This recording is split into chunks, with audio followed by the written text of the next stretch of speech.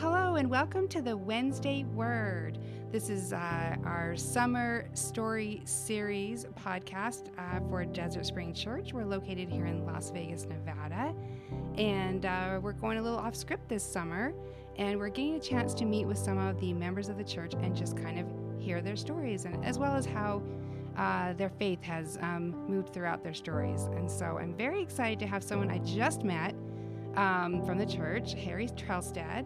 And when I met him and started hearing his story, I'm like, you absolutely must be on the podcast, and he agreed. So, Harry, in your best radio announcer voice, please introduce yourself and tell us just a little bit about how you got to be here.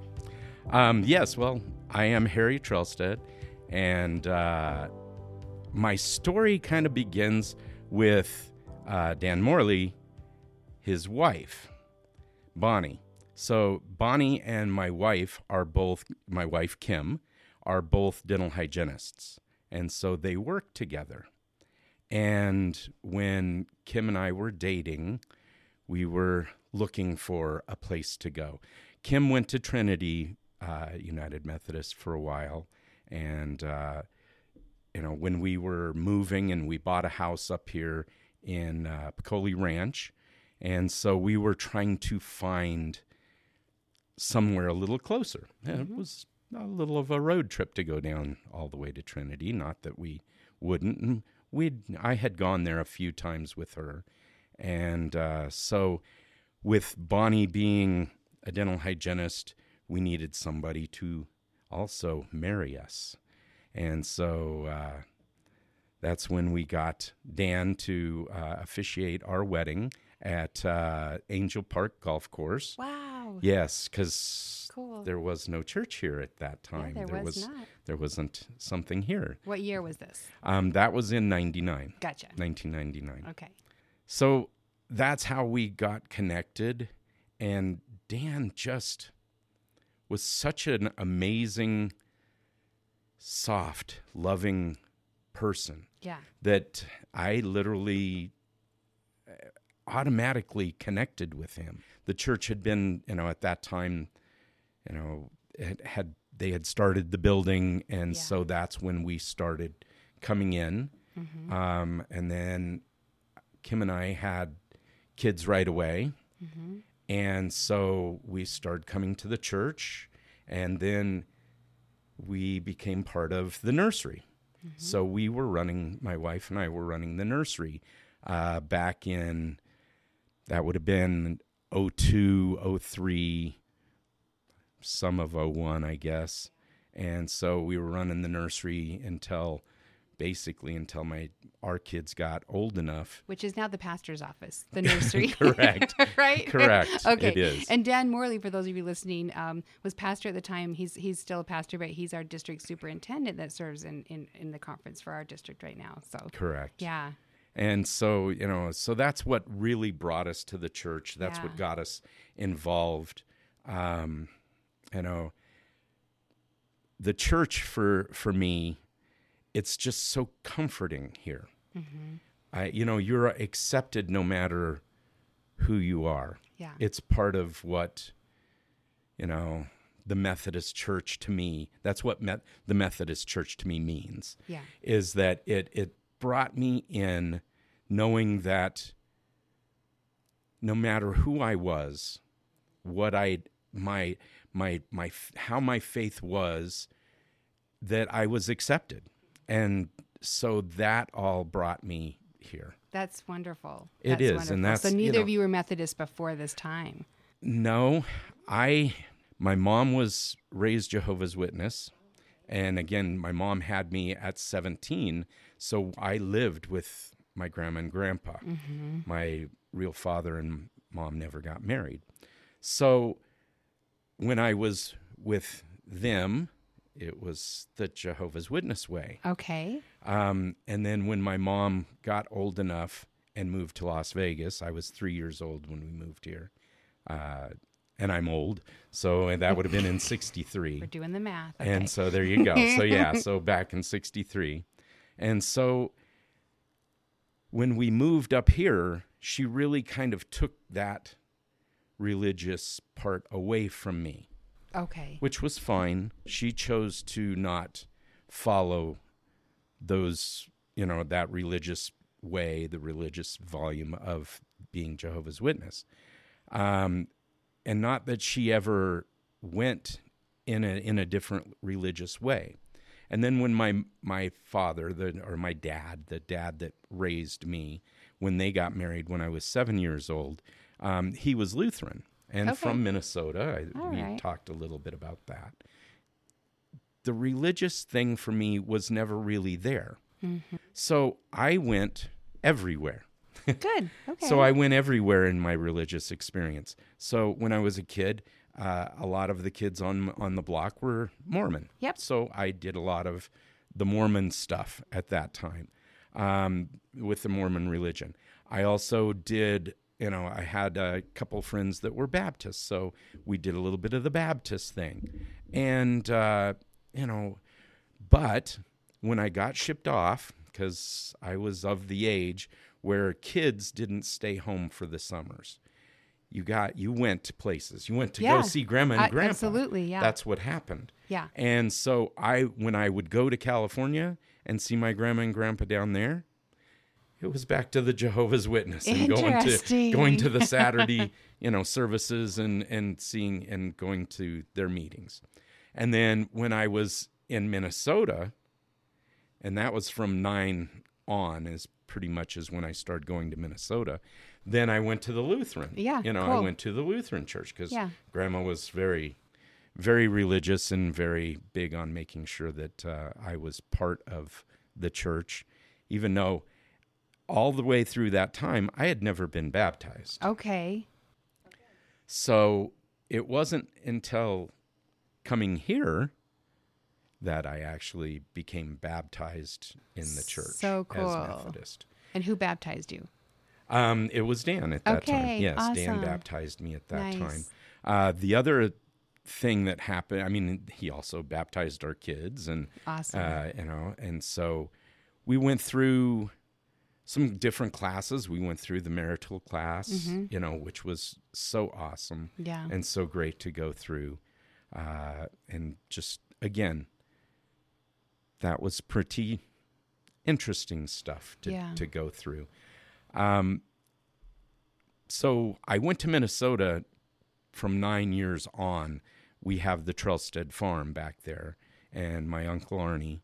And so that's what I did. From 9 years on, I would go back and work on the farm. What kind of farm? What did you? Everything. It was corn, wheat, soybeans, peas, sweet peas.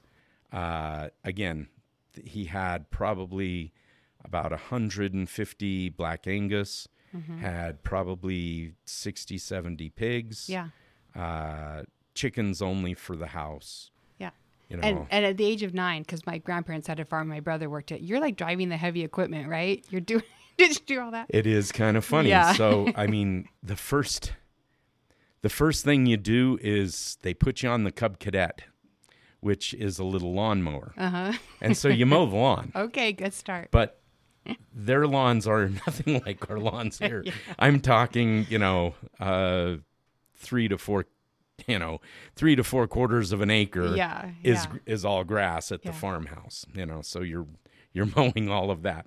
So once and again, but it happens real fast. So I'll never forget my Uncle Forey and Norma Sharpen, which again, they also had the farm there too. And so I spent quite a bit of time, more time with them than my Uncle Arnie back in the day. And so when I was with Uncle Forey, and I'll never forget, I was there like maybe a week or something like that. And he had said, "Oh, we need the truck." So the keys are in it. Go get the truck. No problem. And that was exciting. So literally, you ran the field, and again, it was a hay field at that time, and so it was already cut. So you're running the field, and again, it was quite a distance, and I jumped into the truck and I started it, and I was like, oh, guess what? It's 3 on the column. No clue. I knew how to shift. I knew how to shift on the floor, but the column, oh boy, did I grind the heck out of that to finally get. That's how you learn. And of course, popping the clutch out and you're bouncing the whole way, and you barely reach the pedals, right? Well, yeah, you can't reach the pedals. I was 9 years old. Wow. So there you go. So that was the first thing I drove. So cool. And then right besides the Cub Cadet, and then you went to that, and then the next thing I know, because I was too small to buck hay bales, so because back then you had the tractor, you had the baler, the swapper, and then you had 2 carts, because we cart stacked the bales and then to put them up into the hayloft. And so, the hay bales were much heavier than I was at that time, so I couldn't buck the bales to throw them up to the guys to stack them. So I had to learn to drive the tractor very quickly. And so then again, like you said, when it comes to heavy equipment, and then later then the next year, I think I was, I'd gotten my farmer's license, so I could start driving the truck and the tractor and stuff on the roads, yeah. Not just the roads, but on the Yep. Again, the highways. Yes. Not the freeway, yeah. but you could be on the highway. So I got my farmer's license at about 9.5. It was quite interesting to do all that stuff at a young age. Yeah, my brother got to go to the farms. I was a mama's girl. I would go visit, and he grew up on it. And you get quite a work ethic working on the farm. My grandparents owned a hay farm too, so right. Yeah, so you really learn to work at a very young age. Yeah, and again, we didn't get paid. You came out, you got paid your meals. Yeah, which is meat and potatoes every meal. Which are 4 meals a day. Of meat and potatoes. Yeah. Well, yeah, a lot. And sandwiches and whatever when you're out in the field. But, you ate 4 meals a day. And so the only way I made any money is on Sundays after church, I'd go grab a tractor and a trailer, and I'd go to the sweet corn field, and I'd grab as much as I could for about 45 minutes. And then I would go out to the freeway. Yep. And they would, Uncle Forey would give me the bags. They'd have, like lunch sacks. And so, yeah, it was 50 cents for a baker's dozen of 13 fresh cobs of corn. And that gave me the money that I needed to be able to go to the theaters and see movies and do that kind of stuff. How wonderful. So, what a wonderful childhood. So those were my summers. I was very blessed. My dad started the first country music station here in Las Vegas in 1960. It was KVEG. And so I was blessed with always having things to do. My dad we'd never made a lot of money as a family, but our entertainment was always paid for because we always got to go to concerts. We got to go to shows. Yeah. I mean, everything. It was just the shows that we got to go see. I mean, my dad and Colonel Parker were pretty good friends, so Colonel Parker was Elvis's manager. Oh. And so, my mom has signed scarf. My mom she's passed away, but she had some signed scarves, Elvis scarves and stuff from him. And I got to go one time to see Elvis, which was pretty amazing. But it was such a different world here in Las Vegas then. You had to wear a suit to go into the showrooms, and it was the dinner shows. Yeah. And you also had to learn how to eat with your elbows like touching yourself. So that was kind of a neat way to grow up too. Yeah, the summers on the farm, and then the rest of the year, the school years in Las Vegas. That's quite. You got quite an experience. A lot of diversity, like even in your religious experiences and who you went to. Correct. We had a lot of exposure to a lot of different. And then more about that as I went through the Navy, I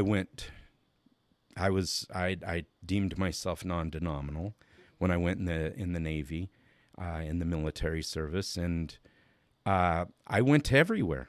It was very eye-opening because I got to see how restrictive other religions are. Mm-hmm. The Methodist religion is not restrictive at all.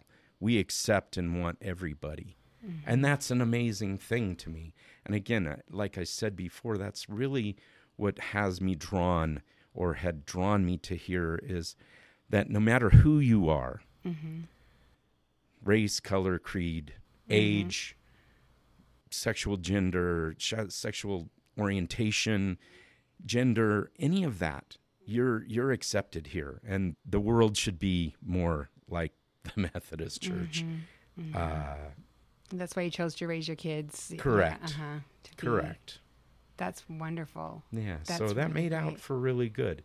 My first job, before even working on the farm, I did a commercial at 7 years old.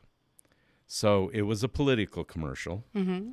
And so and again, it was something that my dad had gotten me into. It was my mom's gynecologist who was going to, birth my brother, was running for state senator. Okay. So it was Doc Turner for state senator. So they dressed me up in a Rams football uniform and, with the little helmet and the whole 9 yards, and dressed me up. And I had told the kids there at school that I was going to do this, and nobody believed me. Nobody believed me. And we lived in the University Park apartments right by UNLV. Yeah. And so we lived in apartments. A lot of kids that lived in those apartments. Oh, sure. So I told all these kids that I was going to do it. They just kept thinking, they thought I was the biggest fooler, that I was lying about it the whole way. And then when all the cameras showed up, and cameras and lights, and because we did it out in front of our apartment, and it was pretty amazing. I was like, kind of got to be a little star there the for rock a while. Star of the neighborhood. So that kind of was something that I think has always stuck with me. You got a little taste of that. I got a little taste. And so as I move on and then go into high school, I go into tech theater. I always thought, it'd be really cool to be a tech theater person, be somebody that worked on, Las Vegas has all the shows.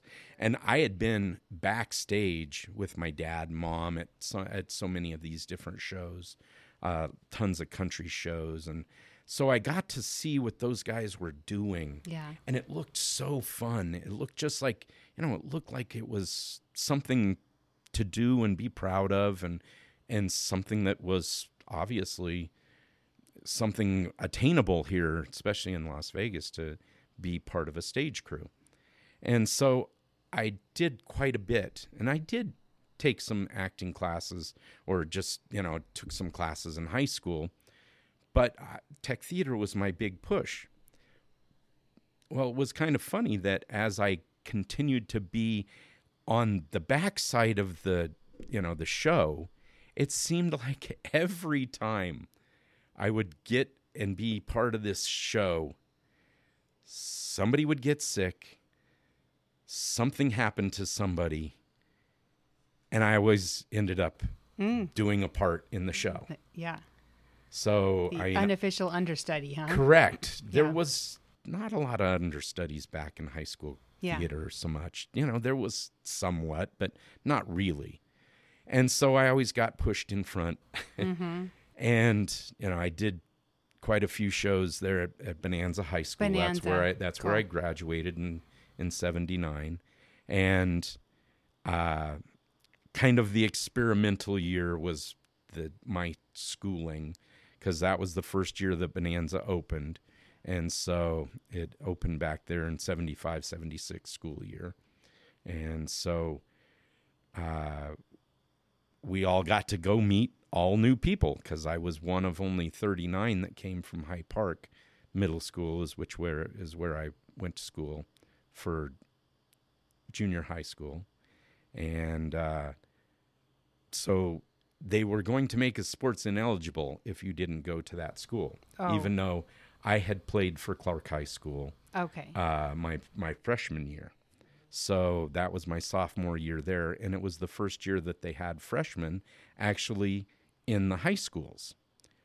Before, middle school was 7, 8, 9, and then high schools were 10, 11, 12. And we went to sixth grade centers. I was also the first year of the sixth grade centers where they bused us kids to the west side, which was the west side here. So I went to Matt Kelly for sixth grade centers, and then went to Red Rock and a lot of different elementary schools because we moved around quite a bit when my mom and I first got here. But Red Rock Elementary School was the main one that I went from 3rd, 4th, and 5th. So you had to just keep learning how to make friends. But then and which was good. That was good too. But that's where we ended up staying, and that's the home that I was raised in. My education was pretty amazing. I had done, everything from, I was Harry A. Kagan. Don't know why they picked me for Harry A. Kagan, but in Up the Down Staircase, we did a lot of pantomime shows. Mm-hmm. I had a pantomime group that we ended up taking 3rd in state. Mm-hmm. I see where this is going. I'm like, So then in my senior year, they had just opened the Cheyenne High School or campus for CSN. For CSN back then. And so they wanted me to try out over there for the first production that they ever had there. And I was still in high school, but it was a college play, and boy, it was something to really start learning. Because I kind of gotten into with a lot of different theater people. I was trying to get, in high school, I was trying to get my B-list hours. So I was working at the Playhouse, which was a professional playhouse that was down on Maryland Parkway over by UNLV. Mm-hmm. And so I worked at that Playhouse to get my B-list hours. I worked for free, but again, I would get my B-list hours to, keep going in for the Stagehands Union. And I kept getting pushed to be in front instead of in the back. Yeah. And so then I ended up being mare dog meat for Little Abner. Wow. And that really kind of made it where, I really had a real part. And it was, I got to start the Sadie Hawkins Day race and the whole 9 yards, and it was fun. And and it was all the dancing and all the stuff that I did. And, I thought, wow, this is more than what it could be. So I kind of hung out. I did other shows. I still did, I had done Godspell, and again, just a chorus member in Godspell at that time. I always wanted to do Jesus Christ Superstar. Yeah. It had always been such an amazing play to me, and wow, what a message that it has in there. Yeah. So I always wanted to do that. I never got to. Not too late. You might. But it might be too late for me now, but that's okay. No, it's not too late. Yeah, you never know. As it goes, then after my high school. Now, my mom held me back because of how many kindergartens, schools, and first grade schools I had been in. Yeah. So my mom held me back. So I was the oldest in high school. Did not love that? Oh, no, it was great. Oh, good. Because I was the first one to get a car and do all the driving. Okay. And yeah, it was really kind of cool. So as a sophomore, I was 16. Okay. Nice. So that was really cool. As I got to being a senior, I was 18 and not sure what I wanted to do with my life. I had been in choir, so I had done, I was a low bass in choir. And so I got to sing. I got to do a lot of shows. We went to Disneyland and did stuff. I was also part of Starfire, which is, the progressive rock singing group, which was really cool there at Bonanza. And so being part of them, I got to sing more songs. I got to do more acting, do more stuff. But doing all that and then traveling to Minnesota, I wanted to see the world. Okay, this is how, okay. So this is how, at 18, without my parents' knowledge, because I was 18, I went and joined the Navy. I signed up right there. They get you too. Quick. I wanted to see the world. And that was the only way I could see affording to do it. So that was the reason that why the Navy? Why the Navy? Because that was going to take me to the most places. Okay. I was going to be on a ship. Yeah. I had talked with other people before I really did it. Other sailors? Some other sailors. Okay. Some other, besides just the recruiter and, what the story that they sold. But they sold me a good story. Oh, they're good. But the story really worked out well for me. Oh, it did. I was very blessed and lucky to go in when I did. I went ahead and worked the rest of the summer and then went in September. Kind of when school started. So I got to play and then I went in. Yeah. And you go in and I was ready. I was ready for a good boot camp and was and your all mama of that ready? Stuff. Oh, I don't think they were ready for me to go. No, they never are. No, they, unbeknownst to me, they did. Here's the funny thing about that whole story is that they had a college fund for me. Yeah. Now again, we didn't have any money. Yeah. We never had a lot of money. Yeah. We had.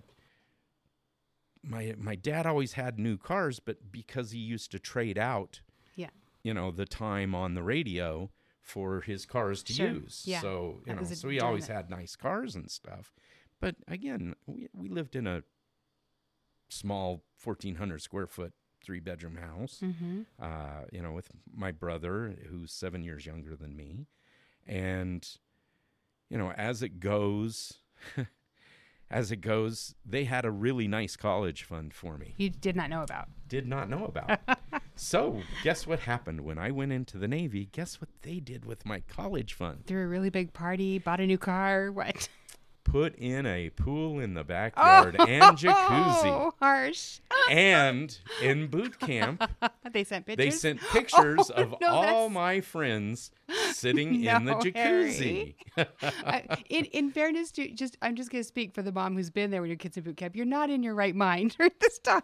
But yeah, okay. It was great. That's what they did, and it was a beautiful pool, and had a diving board, the whole 9 yards. Nice. It was great. Nice. But they wrote letters at least. Oh, absolutely. And Mom sent me care packages all the time. So, even when I went to my ship and the whole 9 yards. So when I went in, I got very lucky. I was on a pre-commissioning detachment. Okay. And so they were building my ship in Pascagoula, Mississippi. Which, guess what that meant? More traveling. I got to go to Mississippi and see what that was like. And then we picked up our ship in Mississippi. We went through we went to Cozumel, Mexico was our very first. That would have been in 2000, early 2000. And first on the ship. You're the first ones with the ship. We were brand new. You're the first of a lot, huh? Brand new ship. Yeah. It was really pretty cool. Yeah. Again, I told you it was an experimental year life for me. Yeah. It all kind of worked out that way. Yeah. And so the ship was all clean. It was all new. Yeah. It was all great. We went through the Panama Canal. We went to Cozumel, Mexico. When we went there and, again, in 1980, there were no buildings that were more than 2 stories there at that time. And we all bought, they all had the little scooters. We all got on scooters and went around, and we went diving and doing all of the stuff that we could do. It was pretty amazing back then. That's great. And then Hurricane Frederick came, so we had to get out of Cozumel, and then so we were in the middle with our ship in Hurricane Frederick. What was your job on this ship? At that time, I was a seaman, so I was part of. I was a boatswain's mate, painting and taking care of the ship. But by the time that we had gotten back over to San Diego, I had been in long enough that I could strike out or get out of that MOS, as Navy people would say. And I became an engineman. Okay. So then they sent me to school, they sent me to school to work on diesel engines. I was on the last and newest Spruance-class destroyer. So it was the last of its class, was the Spruance-class destroyer. It's called the USS Fletcher DD-992. And so we got praised as being the last of that destroyers. So we ended up doing a presidential review for Reagan back in the day. We got to go on a Liberty cruise. Oh, wow. So when we went on our Westpac, we got to go to places that no other Navy ships had. Some had been there, but maybe once, maybe. Yeah. So we went to Cairns, Australia. We went to Port Moresby, Papua New Guinea to see, and again, at night, you could see the fires. That's where the headhunters were. Yes, there still is headhunters in the jungles of Papua New Guinea. We were there for a Remembrance Day parade, and we got to go play softball with them, with the college that was there. Cool. Went to Pattaya Beach, Thailand. We went to Yokosuka, Japan, Sasebo, Japan. We did a 30-day dry dock in Yokosuka, Japan, which was amazing because we would take the train up to the Shanghai Loop, which is the train that goes around Tokyo. And so then we'd do the Shanghai Loop around Tokyo. Got to see Journey live in the Budokan. Got to see the Go-Go's live in the Budokan. Oh, my gosh. Richie Blackmore's Rainbow live in the Budokan. So, I mean, again, we were there for 30 days, and we really... Living your best life. We did. Yeah. Which, I don't know if did you see that?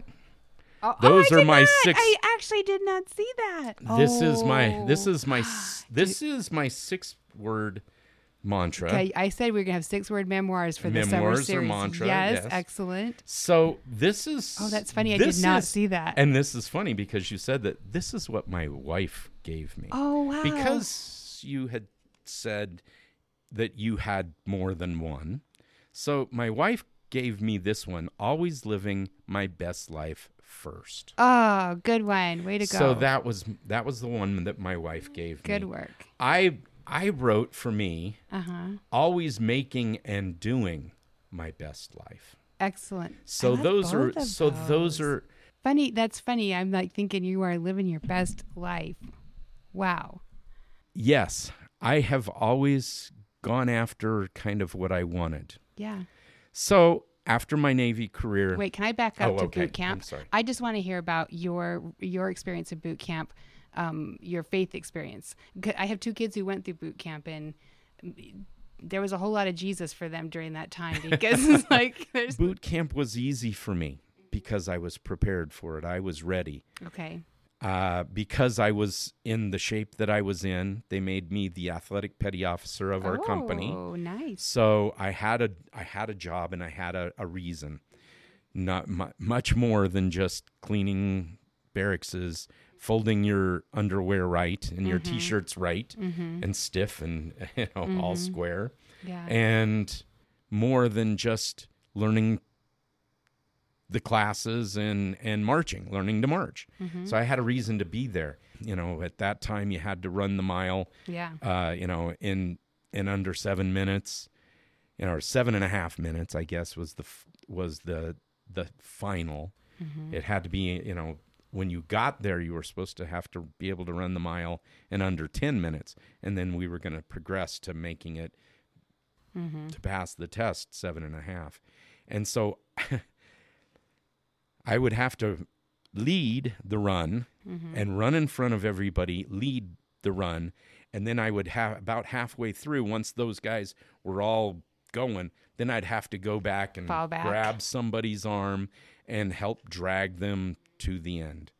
And that was fine. That wasn't the hard part. The hard part for me, because it was a kind of a trust thing, but for our gunner's mate, who was our drill sergeant at the time, he made me go take like people's uniform shirts, because I was also a really good swimmer. And for those that couldn't swim, I would take their uniform shirts with their name on them and go swim in the pool and pass the test for them so they could make swimming. Oh, my son Louis wished there was one of those for him, but I don't think they had that. So it was really it was really kind of tough. Wow. It was hard on me, because my dad was a very strict raised guy where, you just didn't lie. There was no lying. And to me, we were lying about what was happening. Yeah, integrity, right? You do what you're told to do. You did what you had to do because that's the position I was in. Yeah. And I made it work. Wow. So that was my that was my Navy boot camp. It was really, like I said, it was really easy for me. I mean, it was 9 weeks back then. I'm not sure what it is today. It but felt it was like 50, but I don't know. I can't remember it now. It was only 9 weeks for us. So. And did you go to church on Sundays? That's a day you can either go on church or... Oh, we always went to church. You always went to church on But Sundays. that's, I always went to church. And again, like I said, I didn't have a lot of religion in my household. There was religion there, but we didn't pray at the table like I do today. We just didn't do that back then. So that was, I found my own way, and that's okay. Because when I went through a lot of things in my life, I had to go and do it and find my own way. When I came out, I worked construction. I got bored doing one thing only. So I really moved around. You can hear this in the construction life that I did. So then I went into the mud trades after cabinets and countertops. So I did flat work first. I worked for a company called McLean's Concrete. When I got to the point where I was on my tools and I had been, started as a laborer, just setting up forms, doing this, doing that, shoveling dirt around, then started to work in the mud and started, laying the flat work, got to my tools. The next job would have been owning my own company. Mm-hmm. I would get bored with it, so I moved on. So then I went and I liked the mud trades, so then I went to brick and block work. So again, once I started out as a laborer, just setting up stacks of block everywhere for fences and brick and doing this, and then I became the hod carrier and I started making the mud and doing all that. And then once I got done with that, then once I got to my tools again, and again, these are usually somewhere around 1.5 to 2 years of me going from that stage to there, because I always wanted to advance. And then when I got to that part, again, then I was bored with just doing, once I'd done a million feet of fences and done a ton of fireplace faces and wainscots on the outside of houses and stuff. Once I did that, I knew how to do it. Kind of got bored, it was time to move on. Wow. So then I went into stucco work, and so then I was doing, stucco, and again, started as a laborer. My uncle, I worked for the company my uncle worked for, which was Desert Plastering. And so I worked for that company, and he set scaffold. So he ran around and with the planks and set scaffold for everybody to do the work, And so I worked with him for a while, and then it was time to moved from there. I knew how to do that. So then I moved from there, and I became, more labor or the hod carrier. So then I became the hod carrier for them. And that's, moving heavy ladders and big buckets of mud on your shoulder, and you'd have to dump it on the mud boards. And so then after I got good at doing that, then it was time to pick up the tools and start picking up the tools. Well, I never really left that job on my own terms. I actually fell 3 stories off of some scaffolding that was set backwards. My uncle wasn't working there anymore. He had moved on to another job. Yeah. And wow. So all my weight, I landed on my feet like a cat. All my weight went through my knee, and I tore my ACL in half. So then after that went and happened, they would not allow me to work any subcontractor type jobs. So I didn't know what I was going to do. It took about 9 months for the rehab. Mm-hmm. And again, I did what I did. And so then I worked with my dad at that time had moved away from the radio, and him and a great mom person that I had known since I was probably like 5 or 6, Emma Addis, they opened their own advertising agency. Mm-hmm. So my dad's radio name was Johnny Gunn. So Johnny 45 caliber gun. So, that was the whole thing back then, is having a radio name. And I did public service announcements and stuff for him back in the day when I was a kid, and I was son of a gun. So there you go. There you go. So, I always like my friends called me Harry the Kid, and they, my dad always called me son of a gun. So that was kind of funny. So as it worked out, then, I worked at the advertising agency for a while, and I started they had the McDonald's account. Mm-hmm, here we go. So I used to do a lot of the characters. Now, even before I had done the characters, I had done Hamburglar, Grimace. I did Birdie. In doing Birdie, they flew me on Southwest Airlines, which is part of the Ronald McDonald House Charities. Is Southwest is a huge sponsor of Ronald McDonald House. And so they flew me from Phoenix in the Birdie costume all the way to Las Vegas. So sitting at about 8.5 hours of being in that costume. Staying in character at all times. Yes. That was quite a fun thing. So, and I enjoyed doing those characters quite a bit. And so it was a lot of fun. But, and again, I made okay money, but my dad never paid me very well at 5 Star Group, which was the name of the advertising agency. And he always was a stickler for having a degree, and so, and I'd never gone to college for that. Okay. I'd done 2 years of college in the Navy for courses afloat, because back in the day I thought I wanted to become an officer because I saw the writing on the wall as far as for retirement. Mm-hmm. 30 years of being a master chief, the pay you get from that for retirement is about a third of what an officer in 20 years makes. So I kind of wanted to become an officer, and that didn't all pan out. So as I back up and now go back forward, so I ended up I still liked construction, but I went and became a job superintendent. Now, in that time before, I also was a character at the Dunes Hotel. I was Sultan Abdullah. Again, in between these different, construction gigs, again, it was only supposed to last for 3 months. Mm-hmm. It ended up lasting 1.5 years.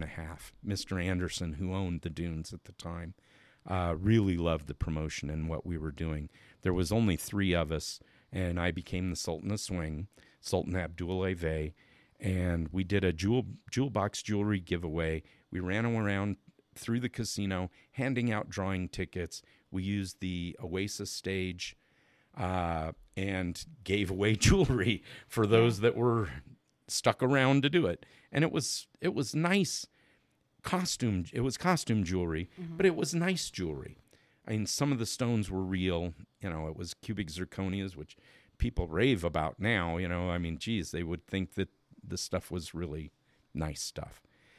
So that kind of got me into the thing. I always thought I was going to be found there and move on to being in a movie or being... this is where I really found my acting skills and my character acting stuff. And it was really a great way to live my life. I really enjoyed what I got to do there. So then, doing the characters for McDonald's, then they came and asked me to do another character, which was the Moon Guy, okay? So everybody, if you remember, Mac Tonight. Mac Tonight. So I got to be Mac Tonight. I got to do commercials for McDonald's. They called me and I got to do that stuff. And then, after the commercials, then we had a Moonhead costume here, and I got to do autograph parties. Again, another way to get into character acting. It paid good to do it. It wasn't full-time, but it paid good to do it. So it was always trying to find a way to find something full-time. So then I ended up going back into construction. I ended up becoming, at the advertising agency, I had one of my accounts was a home builder. And so it was Desert Creek Properties. And so I ended up building 500 homes for them in 5 years. As I started as an assistant job superintendent and ended up becoming the job superintendent there. It was great money, but the worst job I ever had. My job required me to be there anywhere from 60 to 70 hours a week. Mm-hmm. Yeah. And I never had time for my family, any of that, So, and again, that was all pre coming to this church and being married, with my wife, Kim. So that was a tough life. I made great money. But during that time, after that time of working with them, is when McDonald's came and asked me if I wanted to try out to be Ronald McDonald. So I went and tried out. I had never really done clown work. Mm-hmm. I'd been character acting. Yeah. And I'd done acting. Yeah. But I'd never been a clown, never put on full face makeup and stuff like that. And so when I tried out, they said, well, you don't have to put on full face makeup. And I had been in magic and done magic stuff and kind of been in magic before. So they set me up with, well, you're going to go try out at a safe key at a school. Okay. And so I ended up, they wanted to see me, see how I performed, see how I handled the kids, see what I did with them. And was I entertaining? And so I ended up being Mr. Magic, coming in, and I did some magic tricks for them. I had the kids do, all together, do some special fun things together. And there were four other guys that tried out. They were all Ringling Brother Barnum and Bailey clowns. Been to clown college because there's a college for that. Yes. Yeah, I know. Down in Sarasota, Yep. Florida. Oh, Yep. I know all about it. I I didn't do. go, but I know all about it because most of the guys that Yeah. were Ronald were Yeah. that. From clown college. Yeah. Correct. And so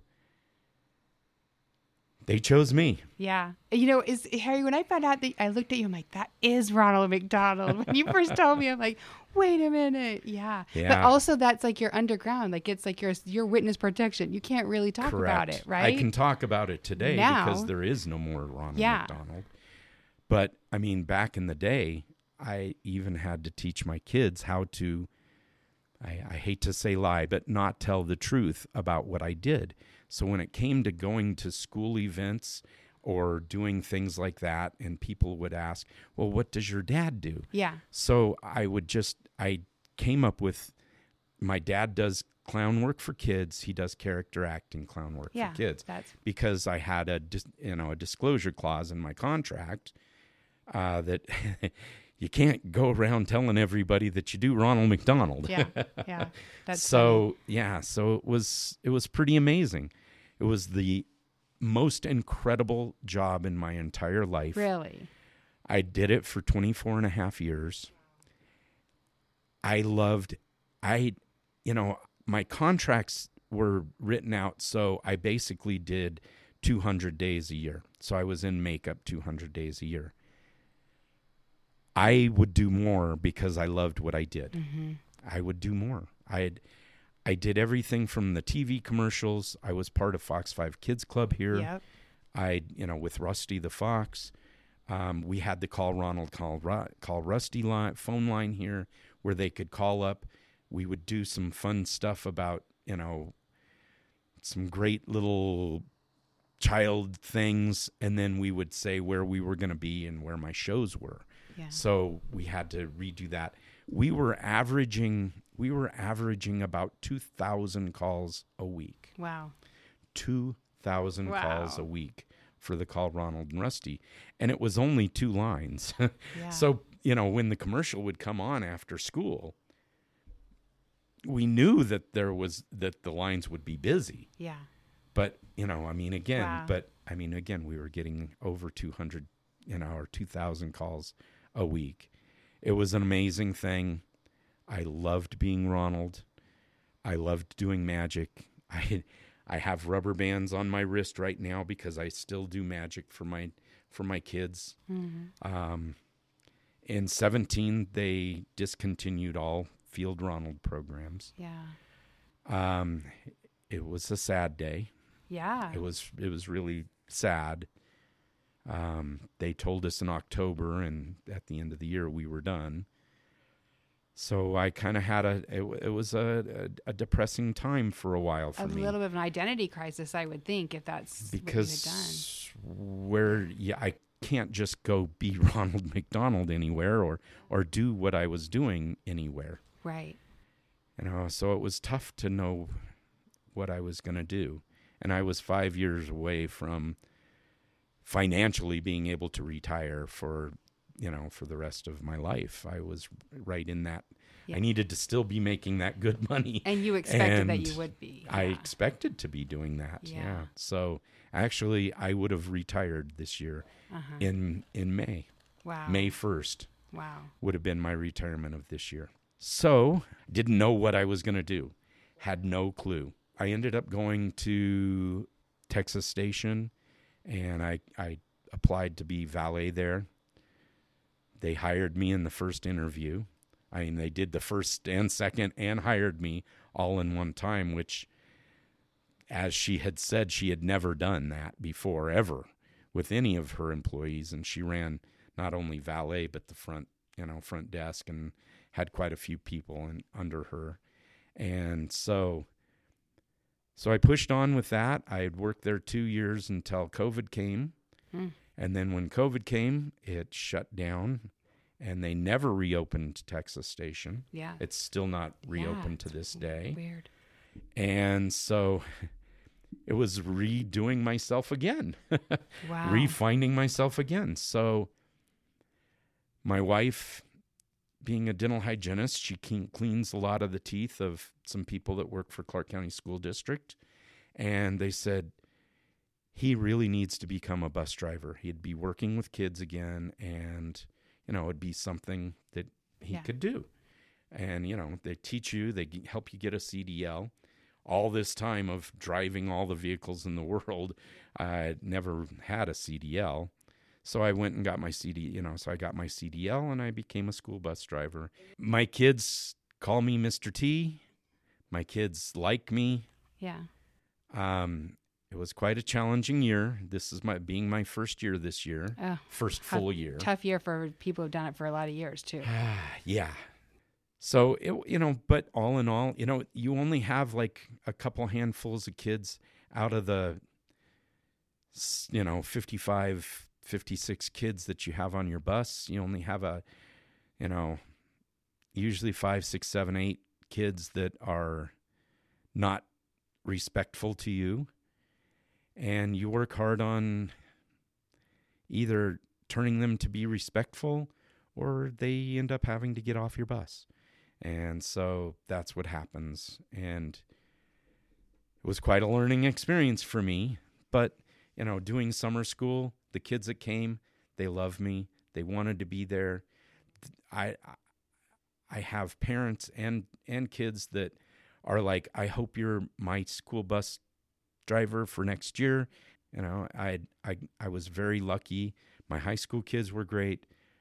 My middle schoolers were challenging, and my elementary kids were good. So, it sounds like you have reinvented yourself many times, right? And it sounds like your experiences from the farm to the entertainment to all of that, it's made you a really well-rounded person.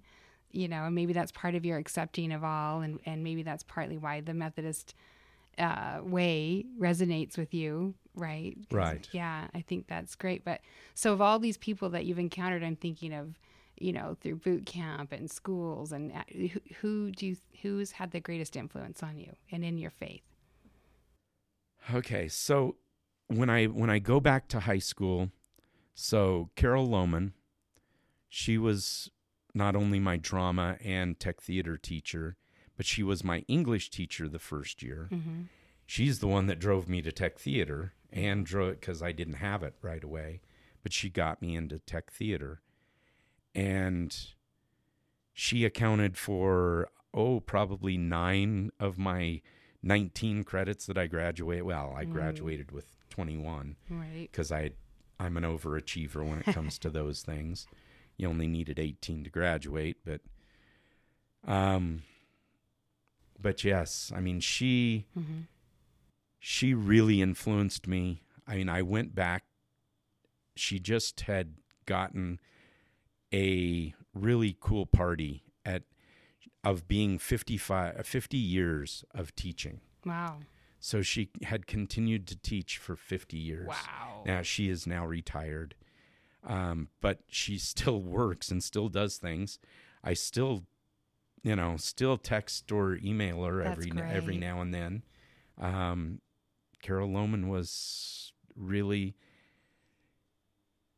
really instilled in me, you can be anything you want to be. Mm-hmm. Yeah. And that's what I've always tried to teach my kids. Mm-hmm. I don't care what you want to be. I don't care what you are. Mm-hmm. Love doing what you want to do. Yeah. And be what you want to be.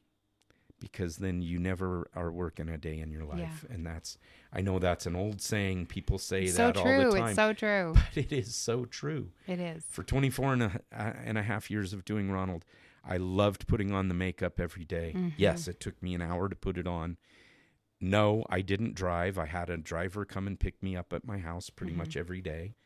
Other than when I was out of town and working in different areas and stuff. So, I would put on my makeup there, but we would be in that area. So, yeah, that's a lot of my story. Dan Morley was so great. Yeah. He helped me bring out the faith that I've always had. Mm-hmm. I always had faith. Mm-hmm. I always had it, but he helped me bring it out even more and help establish it for my family and for my church life. Mm-hmm. It's just great that anytime you get a chance to use like your gifts and your passion, I'm sure it comes across to people listening, but your eyes twinkle when you talk about the stuff that you've done. And so I think a part of your faith, the gratitude is a big part of our faith journeys. And when we can find ways to be grateful, because some people can be like, I'm putting this makeup on again, all these kids, blah, but that you can find joy and gratitude in every day doing that and all the jobs along the way. Yeah.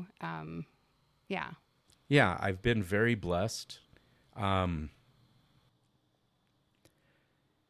good Lord still has something for me. Yeah.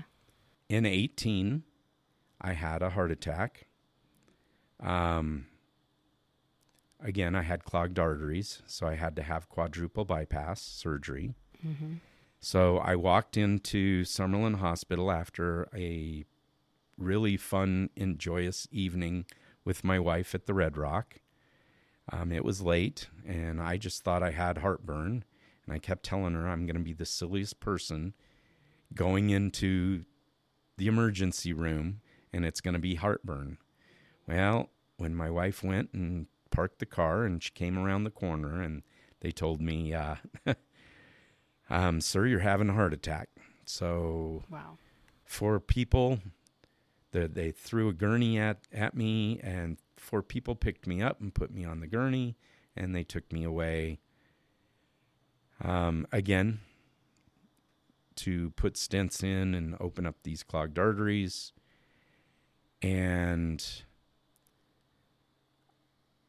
I can't remember how many it was, but they had to bring me back quite a few times on the table. Wow. And...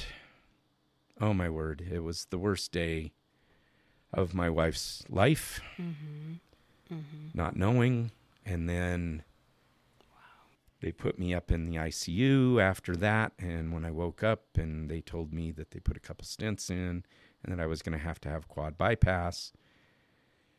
And again, we were on the Obamacare insurance at that time, just getting ready to, in fact, that Monday when it happened, early Monday morning, late Sunday night, early Monday morning, when I went to the hospital, I had just got, with the Monday, I was scheduled because I had worked long enough at station casinos to get their insurance. Mm-hmm. So I had an appointment with HR to get the appointment.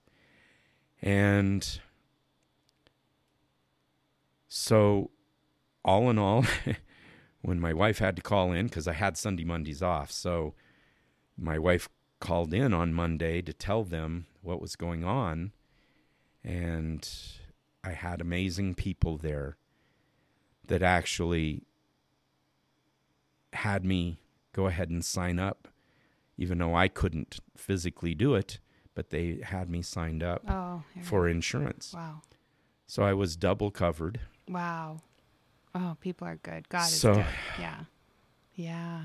Yeah. So this is my spiritual connection to that. Yeah. Again, God saved me.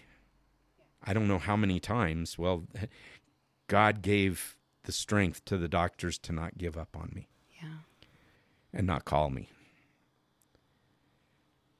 And I'm sorry, this is kind of a touching time for me and to talk about this, because I mean, God had something still for me. And so at the time I didn't know I was going to get the station's casino insurance. And so they told me that they were going to send me home after I had healed up a little bit, and they were going to bring me back to do the bypass surgery. And I said, guys, I can't do that.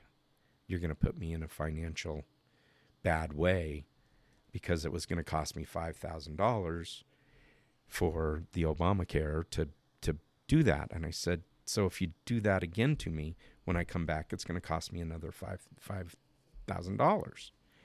And, and so is there any way I could stay in the hospital? I said, I'll go into general whatever way. If I can just stay here, then I'm not going to get charged twice. Mm-hmm. And so they did. Wow. They kept me there. Oh, wow. And so, I spent, because of the blood thinners and stuff they had to put in me to put the stents in, those blood thinners had to get out of me before they could do the surgery. So, and again, it took 5 days, and then they took me right in, and I had the best cardiologist in this whole area that worked on me. Again, God put me in the right hands. Dr. Jahangir, he's world-renowned as one of the best cardiologists and, heart doctors, heart surgeons in the country. And God put me in the greatest of hands. I had my heart surgery done, my quad bypass, and I left the hospital and was home in 4 days. Wow. The fastest that anybody he had ever sent somebody home. Yeah. Because it was getting, I had spent all that time in there from, the November 18th and through, I was wanting to be home for Thanksgiving. Mm-hmm. And so I got lucky enough to do that. And I pushed myself to, because they told me what I had to do. And that's when I say making, when I say always making my best life and always doing my best life, I made myself do what I needed to do to be able to be home for my family and be there, because I know the tax and time that I put on them of me being in the hospital was rough for them, so it was great to be home. I took one pain pill. That was it after I got home, because I needed to know where I was. I could sit home and take a bunch of pills and not know. So, and again, that driving force, and God has put that or instilled that in me that, to make my best life. Yeah. Wow, Harry. Yeah. And God's not finished with you yet. So, no, he's not, because he still keeps challenging me all the time. So, yeah. Wow. Well, we're certainly glad that it turned out the way it did, and that your wife dragged you there against your will. That's what sometimes wives do. Oh, yes. And grateful for that, and that she knew, because obviously you have much more to do. And I knew very little about you. So getting to hear your story is really wonderful. So thank you. Yeah. Well, thank you. Well, okay. So stay tuned next time when he comes back and says how much he loved Camp Magic on the Mountain Camp. That will be the next time we hear from him. And, Harry, you should consider being a host sometimes, podcast host. So in your great radio voice. But thank you so much for sharing your story. It's really an inspiration. I can picture a lot of those, a lot of what you're telling. I can picture that. And you have had a blessed life, but also you've obviously worked hard at appreciating that. And so, and again, I always want to thank Pastor Dave. He's been there for me. He was there at the hospital when I had my surgeries. Yeah. And, he's always been in my corner. And, again, another driving force to continue to bring me back. Yeah. That's wonderful. That's wonderful. And the men's group, Grow Men's Group, they always get, you guys get really good breakfast. I got to go to one. I'm like, man. Thank you to you, Harry. Thank you to Chris, running our technology here. And to those of you listening, we'd love to hear from you. If you have comments, post them where you're listening. If you're interested in being a guest or, nominating a guest, let us know. We're doing our Summer Stories series, and it's just great to hear the stories. We have great people in our church with great stories, and we don't get a time to hear all of those. And so thanks for sharing yours today, Harry. Thank you. And again, to the men's breakfast that we have, we do a lot of good sharing there. We do. And so, for those that are listening, that might not know or know that, what we do there. Again, it's the third Saturday at 8 o'clock, and we will be here. Bill Kazimoff's going to really appreciate that plug, Harry. Good work.